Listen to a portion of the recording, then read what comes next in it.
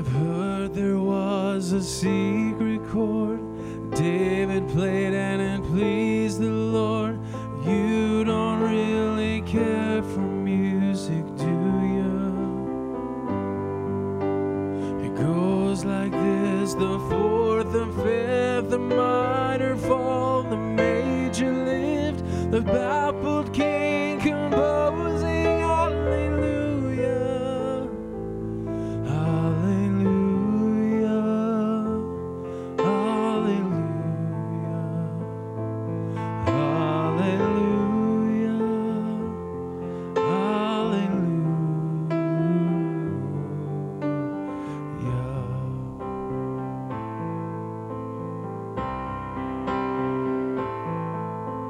Your faith was strong, but you needed proof. You saw her bathing on the roof, her beauty in the moonlight overthrew you. She tied you to a kitchen chair, she broke your throne and she cut your hair. From your lips she drew the hallelujah, hallelujah, hallelujah, hallelujah, hallelujah.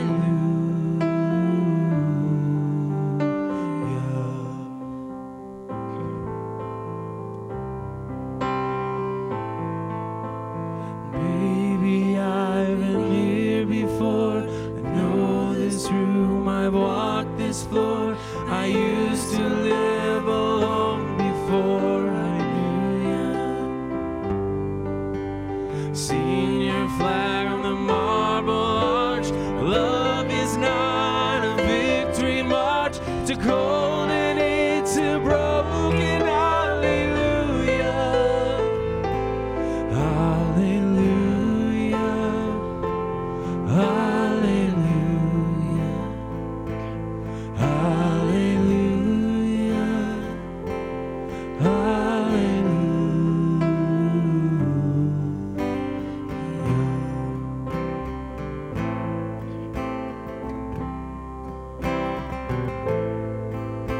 There was a time when you let me know it's really going on below. Now you never show it to me, do you? Remember when I moved in you, the holy dove was moving too, and every breath we drew was hallelujah, hallelujah, hallelujah, hallelujah, hallelujah.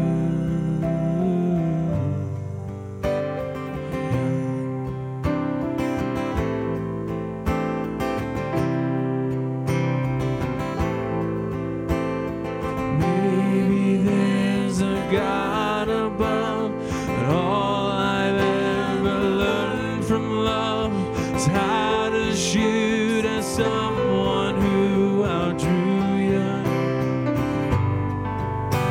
It's not a cry you can hear at night. It's not somebody who's seen the light. It's a cold and it's a broken hallelujah, hallelujah, hallelujah, hallelujah.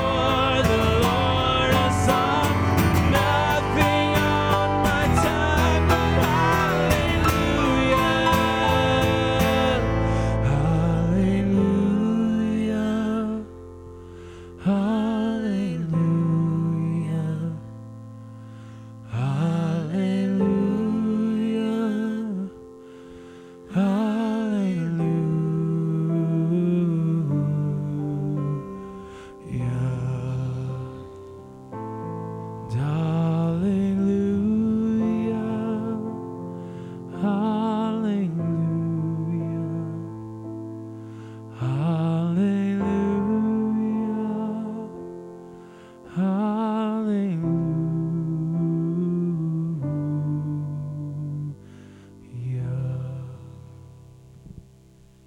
the choir master, according to the doe of the dawn, a psalm of David. Psalm 22, verse 1.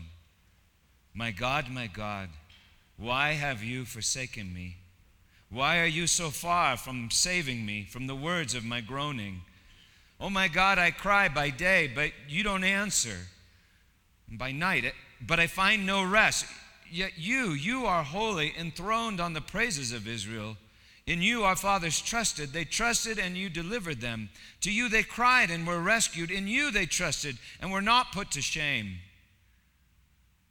But I am a worm, not a man, scorned by mankind and despised by the people.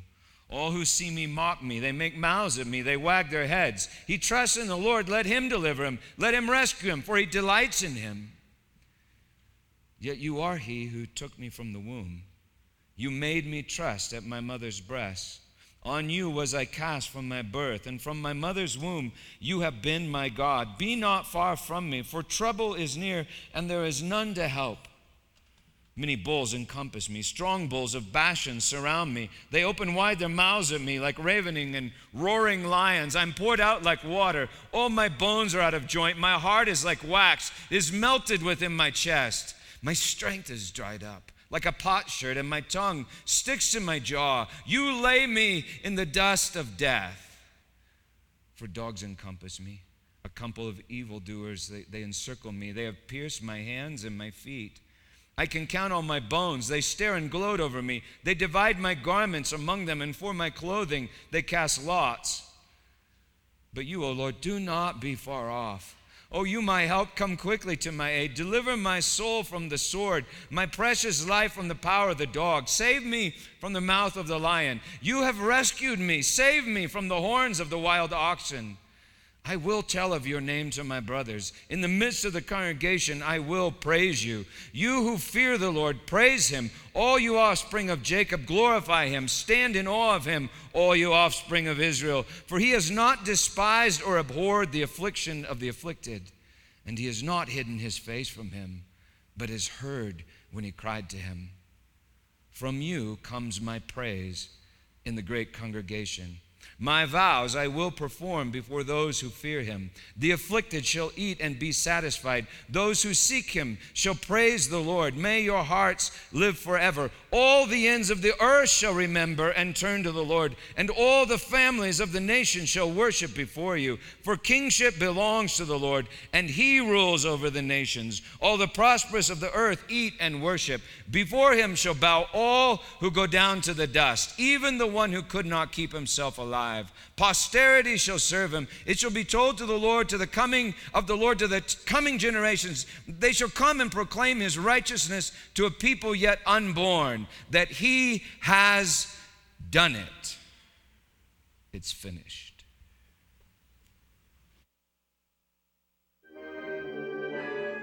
I've got you now, Ariel.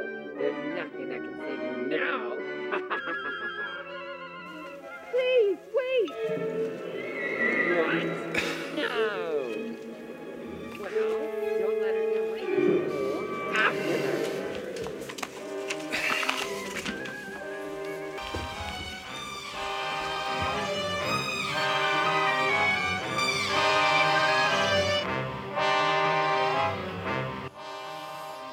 When my daughter Becky was little, she was a Little Mermaid fanatic.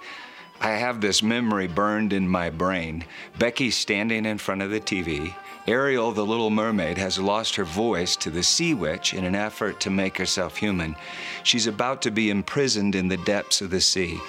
All hell is breaking loose. But she gets her voice back and starts singing. At that point, I remember Becky standing in front of the TV yelling, "Keep singing, Ariel, keep singing!" "How do you sing about heaven when you feel like hell?" Sometimes that seems to be a rather pertinent question for me. You know, King David seemed to think that he had spent some time in hell. Read Psalm 16, 18, 86, 139. Read it in the King James and you'll see what I mean. In Psalm 6, from the Hebrew, he writes, "In death there is no remembrance of you. In Sheol, that is hell, who will give you praise?" Good question. In Psalm 22, he seems to think that he's in hell. I wonder where that was. You know, at one point, David loved well, but lost everything and hid in a cave, buried by betrayal and rejection. It was like he did everything right, but suffered as if he had done everything wrong. He must have felt forsaken by family, friends, God himself. Maybe it was then. Later, he used his power to commit adultery and murder the woman's husband. He was the political and spiritual king of Israel, and yet a slave to his own desires. Maybe it was then. Toward the end of his life, he found himself abandoned by his own son, who murdered his other son, stole his throne, and raped his wives. Now, that is a dysfunctional family, and we all know a little bit about that. I wonder where David was when he wrote Psalm 22. Verse 1, my God, why have you forsaken me?" Did you know that the Psalms are songs? The Psalms formed the songbook of ancient Israel, and David must have sung some of them in hell. How do you sing about heaven when you feel like hell? Do you believe in hell? No, of course you don't. You may believe that there is a hell, but no one believes in hell. That's what makes it hell. Not believing is hell. Believing is faith, and faith means trust. To trust no one is to be utterly, entirely alone. That's hell. No one believes in hell, except, of course, for one man. He is the song in hell, and I'm not talking about David. And when I say hell, of course, I'm talking about hell number one. In Scripture, there are at least 3 different realities that we often refer to with the one English word hell. The Bible uses the Hebrew word Sheol and the Greek word Hades to describe hell number 1. It's outer darkness where men weep and gnash their teeth. It's pictured as being in the abyss of the sea, the depths of the earth. It's in this world. It begins on the surface of the earth and continues after the body dies. It's the grave, the realm of the dead and the demonic. And in Sheol, no one sings. All feel forsaken.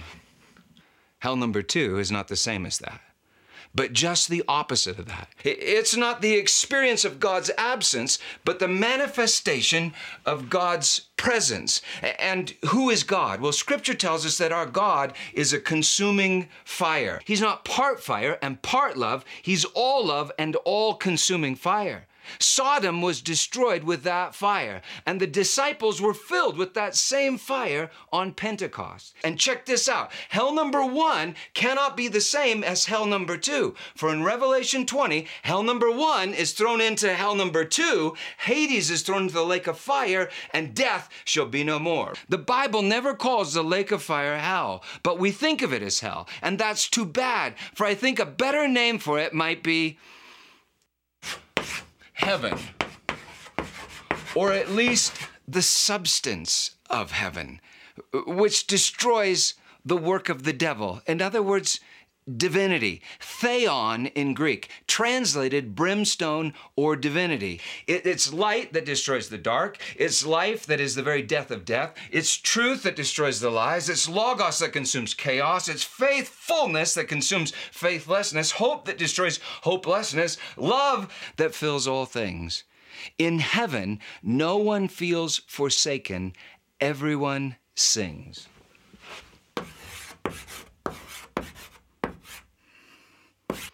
And oh yeah, by the way, it's eternal. Eternal fire devours temporal hell. There's one last word or idea that gets translated as hell. That's Gehenna. It's a place, and I've been there. Ironically, they were having a barbecue, but there were no cries of pain and agony, just folks playing volleyball and eating chicken. Gehenna is the valley just to the south and the west of Jerusalem. In Jesus' day, it was a picture of judgment, a place where corruption and death were consumed by fire. Hell number 3 is the judgment of God.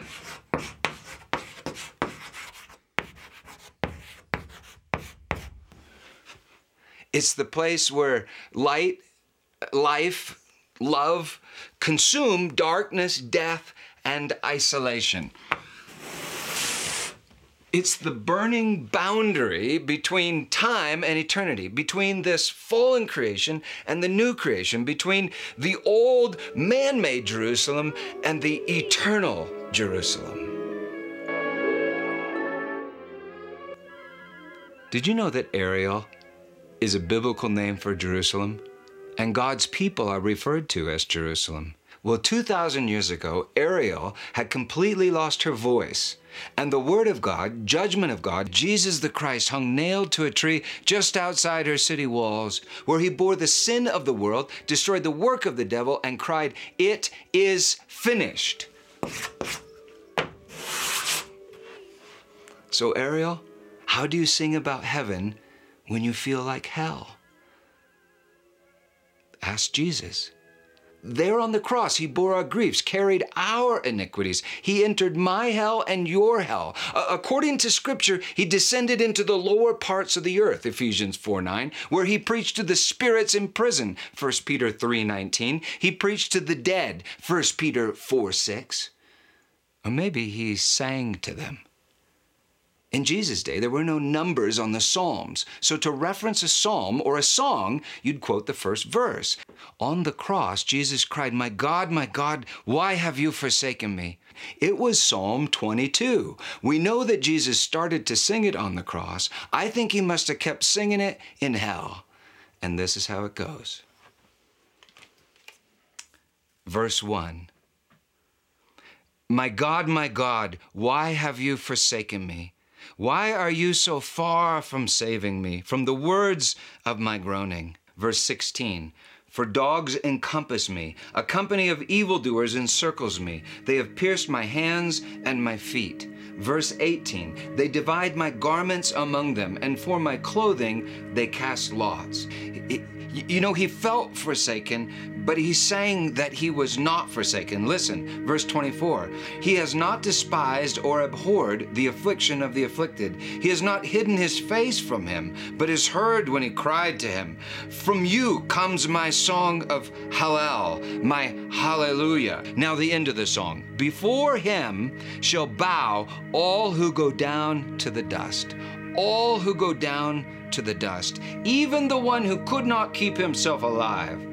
Posterity shall serve him. It shall be told to the coming generation. They shall come and proclaim his righteousness to a people yet unborn, that he has done it. It is finished. See, I think Jesus descended into hell singing and finished the song on the cross. Then he bowed his head, delivered up his spirit, his breath, his voice. That is the spirit that descends on Ariel, upon Jerusalem, as tongues of fire on Pentecost. It's the spirit that descended on David as he composed his songs in darkness. It's the spirit that causes you to call out to God saying, Abba, Father. It's the hallelujah. At the end of time, hell is cast into heaven and death is no more. At the cross, heaven is cast into hell, and the King of Heaven won't stop singing. Whatever will not move to the resonant frequencies of heaven is shattered by the sound of praise. And so the Israelites sang, and the walls came tumbling down. Paul and Silas sang in prison, and the earth shook, and the doors flew open. Jonah sang to God in the belly of the beast, in the depths of the sea. And by the way, the Bible calls that Sheol. He sang, and the beast could not stomach the song. Jesus sang hallelujah in hell and shattered the gates of hell from the inside out. The song breaks the power of hell, and each of us will get to see it happen. It's at the edge of hell, where Christ is crucified, where sin is consumed by the grace of God. The edge of hell and heaven, it's there that we meet the singer and learn his song. Music is based on a 7-chord scale, like the 7 days of creation. In a major chord, we hear perfect harmony, but in a minor chord, one note is 1/2 step off. The minor chord makes us long for the major chord, for harmony, for completion. The fall on the 6th day makes us long for the completion of the 7th day. Well, at the minor fall, David didn't stop singing because Jesus didn't stop singing in David. David played the chord. He surrendered the discord. He surrendered his pain, shame, sin, and sorrow, and Jesus gave him the words.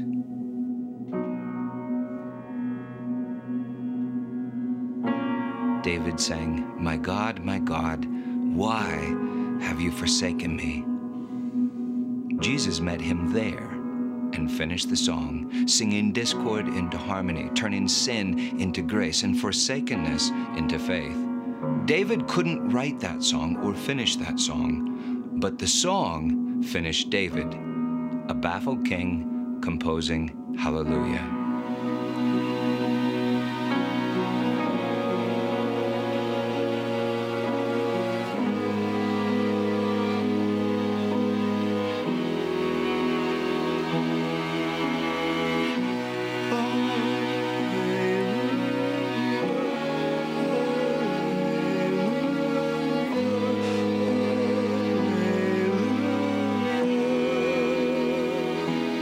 Jesus descends into every hell in which the children of Adam find themselves. And there he sings and causes them to sing.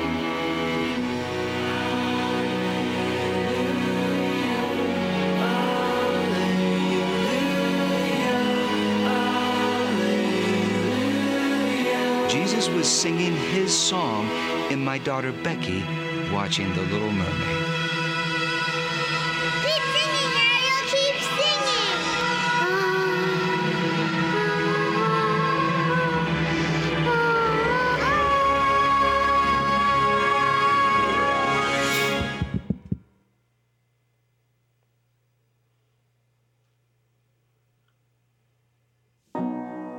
There's a reason for the darkness and the cave. It's there we learn to sing the song. It's there we meet Jesus. Jesus is the rhythm, the reason, and the meaning of the song.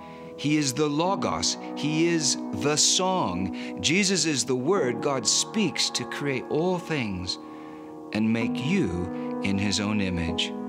And when I see it and believe it, I don't feel like I have to sing. I want to sing. And that's called faith. Even if it feels like hell, don't stop singing, Ariel.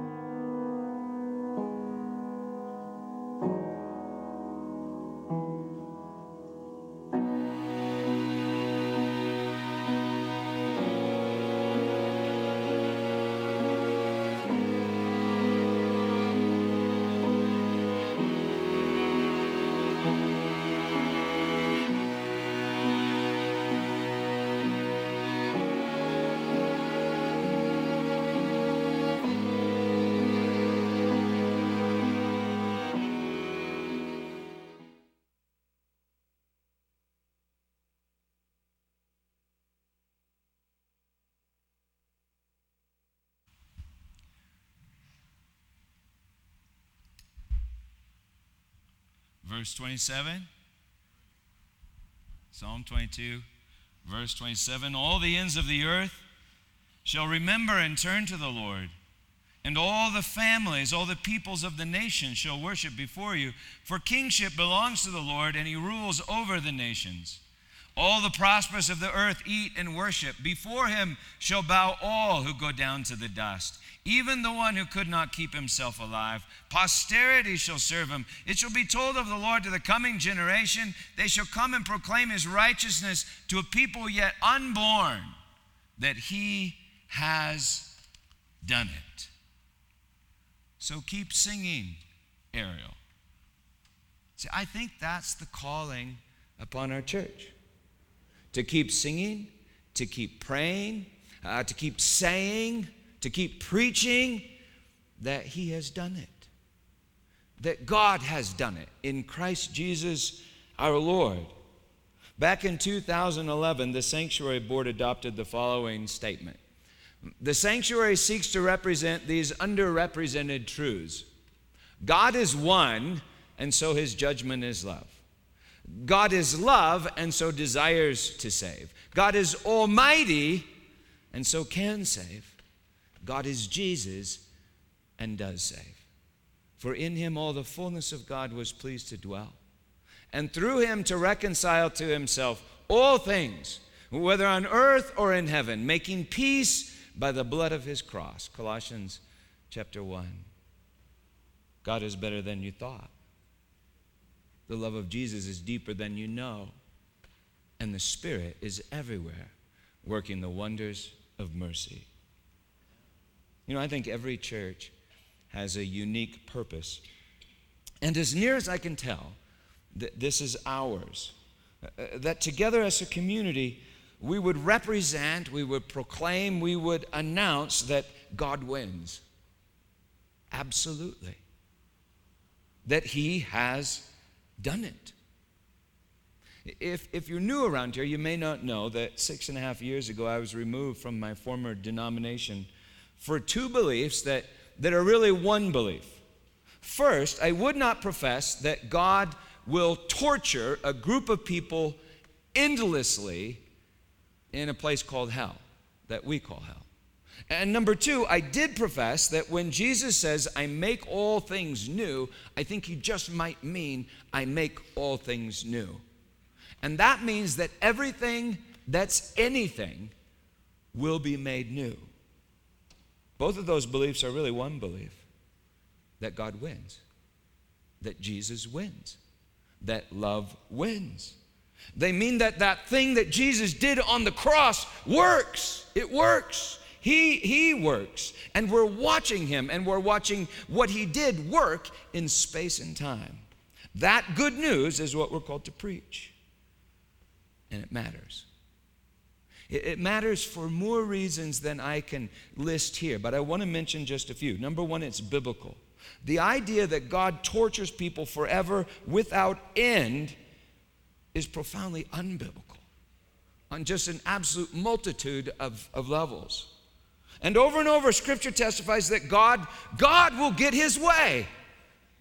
And Jesus is his way. Jesus is the end. Jesus makes all things new, including you. Number two, it's honest.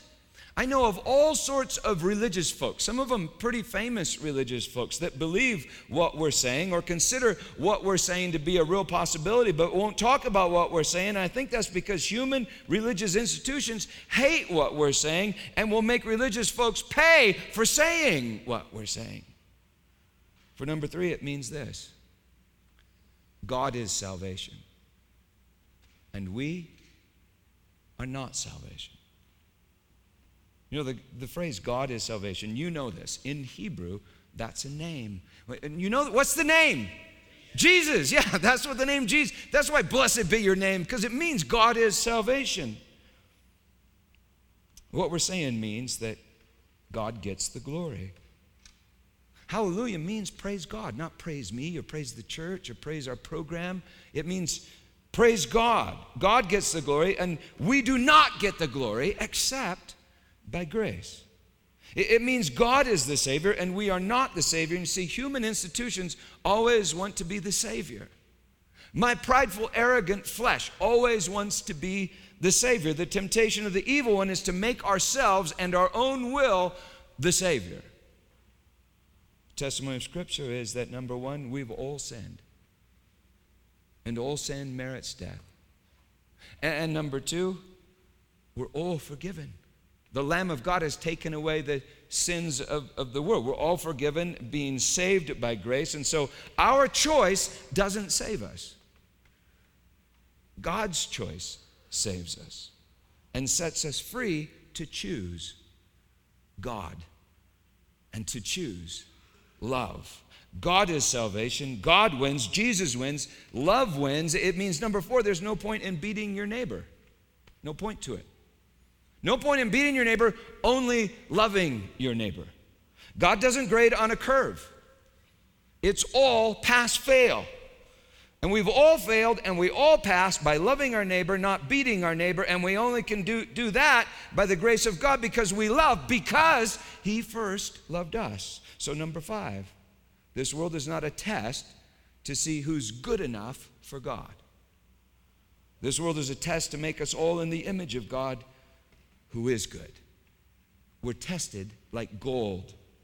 So God is not waiting to see who will love. God is using all space and time to teach all of us to love, to create in us a good free will, faith, hope, and love.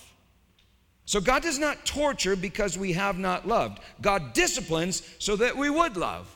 He is love. Number six, God's not two, but one. He's not love and the opposite of love. He's not love and this other thing that we call justice. God is love and His love is justice. It devours evil and purifies the good like gold is purified by fire, refined by fire, tested by fire. So God does not change. We change. God is not two, but one. So number seven, we can trust God. And that quite literally, my friends, is everything. The biblical word for trust is faith. Faith is not coming to the conclusion that God exists. Demons have come to the conclusion that God exists. Faith is trusting God's character, trusting God's person, trusting God's heart. So if God has children, and God has an enemy, it makes sense that that enemy's most powerful lie might be to suggest to God's children that although their father might say, I am love, He is also the opposite of love. Not one, but two. Love and not love. And so He doesn't just discipline in love. He also torments endlessly in hate, or at least allows evil to torment endlessly in hate. So either He abhors many of the children that He has made and predestines them for endless evil, or perhaps He's unable to save many of the children that He's made and therefore surrenders them to endless evil. But either way, God's salvation can't be trusted. That's Satan's lie. That's the evil one's lie. That God's salvation can't be trusted. In other words, that Jesus from the bosom of the Father can't be trusted. And like I said in the film, that's hell. Not trusting God is hell. Sadly, since about 500 AD, much of the church, the sons of the kingdom, much of the church has taught that for most of humanity, hell wins. So for most of humanity, God cannot really be trusted. Yet in the Gospels, it's the sons of the kingdom, not most of humanity, that Jesus goes out of His way to warn about doing some time in outer darkness. Hades is not endless. Hades is not endless, and yet Hades is Hades nonetheless. So you see, there's an urgency in what we're saying. And the greatest urgency is for the sons of the kingdom, religious folks that think they aren't going to hell but are content to consign their enemies to hell. The measure you give is the measure you get. So perhaps church folks are the ones most in danger of doing some time in hell. And so I believe that we, the sanctuary, are called to sing the song to the church and to the world. Sing, even though Satan hates the song. It hurts him. Sing, even though Satan hurts the song. Sing, even though our prideful, arrogant flesh hates the song. Even though so much of the institutional church hates the song. We need to sing the song because Jesus, God is salvation, is the song. He conquers hell and he sets people free, both in this life and after this life. We need to sing the song. But make no mistake, it's a battle. The principalities and powers of this world do not like the song. At one time in my life, the church I led grew, I figured this out the other day, it grew by at least 50% a year for 7 years. I was like the evangelical golden boy of Denver. But when I learned the song and when I stopped singing the song, I was literally defrocked and blacklisted, and doing church became much more problematic. So I need to say, I don't know what God will do with the sanctuary. Sometimes I feel like I've led a bunch of people into the wilderness. I think we're following God like a pillar of fire, but he just keeps wandering around. Much of the time I feel embarrassed. A lot of the times I feel like a failure. And there are always ways that I can improve, but maybe I feel like a failure because we're singing the song. And this world, and the church in this world, they're afraid of the song, and so they hate the song. So I really don't know exactly what God is doing with us, but I think we're singing the song in a world that doesn't sing the song. You know, fairly often I get emails from people in other parts of the country. And in the email, they'll say, Peter, do you know of any churches like the Sanctuary in my city or my town? And sometimes I'll be able to say, well, I know of a good church there, and yet I always have to say, I really don't know of any other church like the Sanctuary. And I hope you understand, it's not because we're on some radical edge. I think it's because we're in the radical middle. You know, some churches, they preach that God is love. They preach that God is love, but they don't preach that his word is truth. And so people ask rightfully, well then, how do I know that God is love is true? We loosely call those churches liberal churches. There are other churches where they preach that Jesus is the truth, the Bible is true, but they really don't preach that God is love. Not God is love all the time. Maybe God is loving, but not God is love. Even though the Bible says God is love, and Jesus is the revelation of love. We often call those churches conservative churches. At the Sanctuary, I hope we preach both. God is love, and God's word is truth. In other words, God is grace. Some churches preach that God is sovereign. So God gets his will. God is free. God is sovereign. His choice is stronger than your choice, stronger than our choice. But God doesn't choose to save all. We call those churches Calvinistic churches or Arminian churches. Some churches, on the other hand, they preach, doggone it, no, we're free. We're Americans, we're free.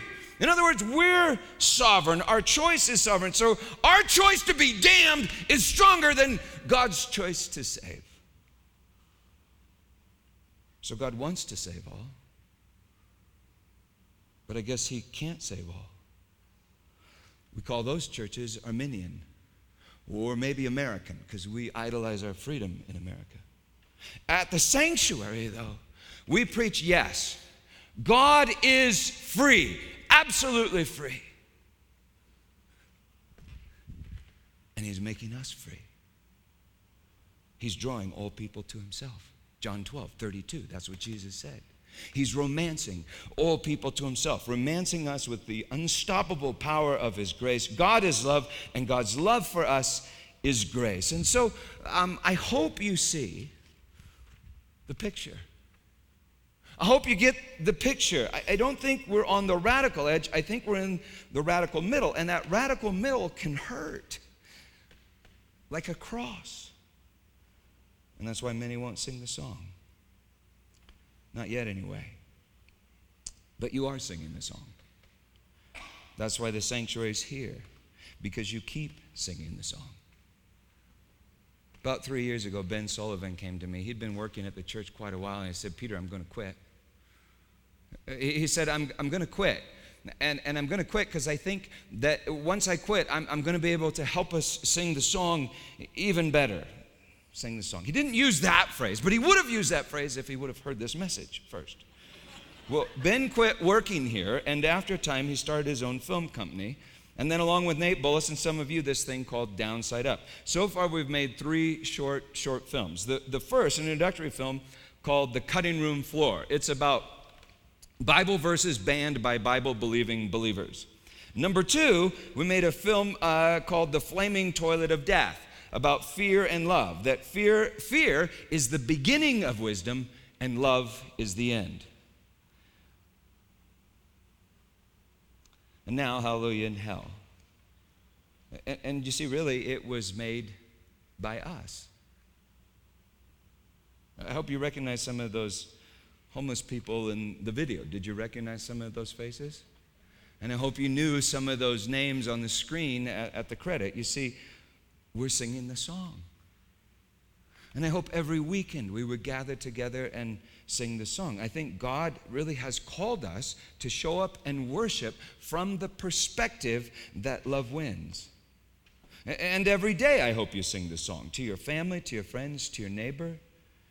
And in fact, it would just be awesome if you'd use these videos to help you sing the song. If you went home today, went to the website, and forward this video and any other videos to everyone you know, and everyone that you don't know, just everyone, 7 billion people. So get on it. You need to get on it. You're singing the song. And others are also singing the song. Did you know that for the first 500 years of the church's existence, much or most of the early church believed that God would ultimately redeem all until the church became part of the Roman Empire? Much of the Eastern Orthodox Church has believed that all along. The Roman Catholic Church has officially stated that since Vatican II in 1965. And things are rumbling among the Protestants, even if most are afraid to talk about it out loud, that God is one. And so his judgment is love. And God is love, and so desires to save. And God is almighty, and so can save. And God is Jesus, and so does save. For in him all the fullness of God was pleased to dwell, and through him to reconcile to himself all things, whether on earth or in heaven, making peace by the blood of his cross. This is the plan for the fullness of time, to unite all things in him. That's the song. Jesus wins. God wins. Love wins. He has done it. This is the song. That on the night he was betrayed, he took bread and he broke it, saying, "This is my body given to you. Take and eat, and do this in remembrance of me." And in the same way, after supper, and having given thanks, he took the cup, and he said, "This cup is the covenant, the new covenant in my blood, poured out for the forgiveness of sins. Drink of it, all of you, and do it in remembrance of me." This is the song. And it will work. Why? Because it's the Word of God. And the Word of God does not return void, but accomplishes the purposes for which he was sent. For in the beginning, God spoke into the void, saying, "Let there be light," and there was light. "And let the ground sprout vegetation," and it was so. "And let the waters teem with life," and it was so. "And let us make man in our own image and likeness." And it will be so. For he speaks his word into the void, and he speaks his word into you, and the word accomplishes that for which it was sent. It accomplishes it in you and through you because you are Ariel. You're his body. You're his bride. You're his city. You're his temple. So come forward, tear off a piece of the bread, dip it in the cup, ingest the song, and then sing the song. One day everything will be full of the song. Let's pray. So, Lord God, we confess that we have believed that we are our own saviors, that we're our own creator, our own savior, our own judge, our own redeemer. But salvation does not belong to us, Father. We confess that we have believed the lie, and now we profess that you are salvation. And that's good. You are good. You're showing us the good. You are good, and we choose the good by your grace given to us in Christ Jesus our Lord. Thank you, Father. Hallelujah. Praise God.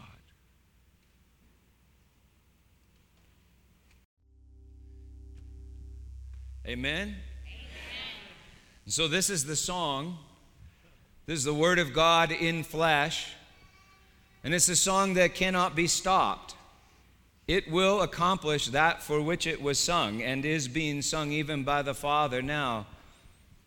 And you know it. You know it in a world that doesn't know it.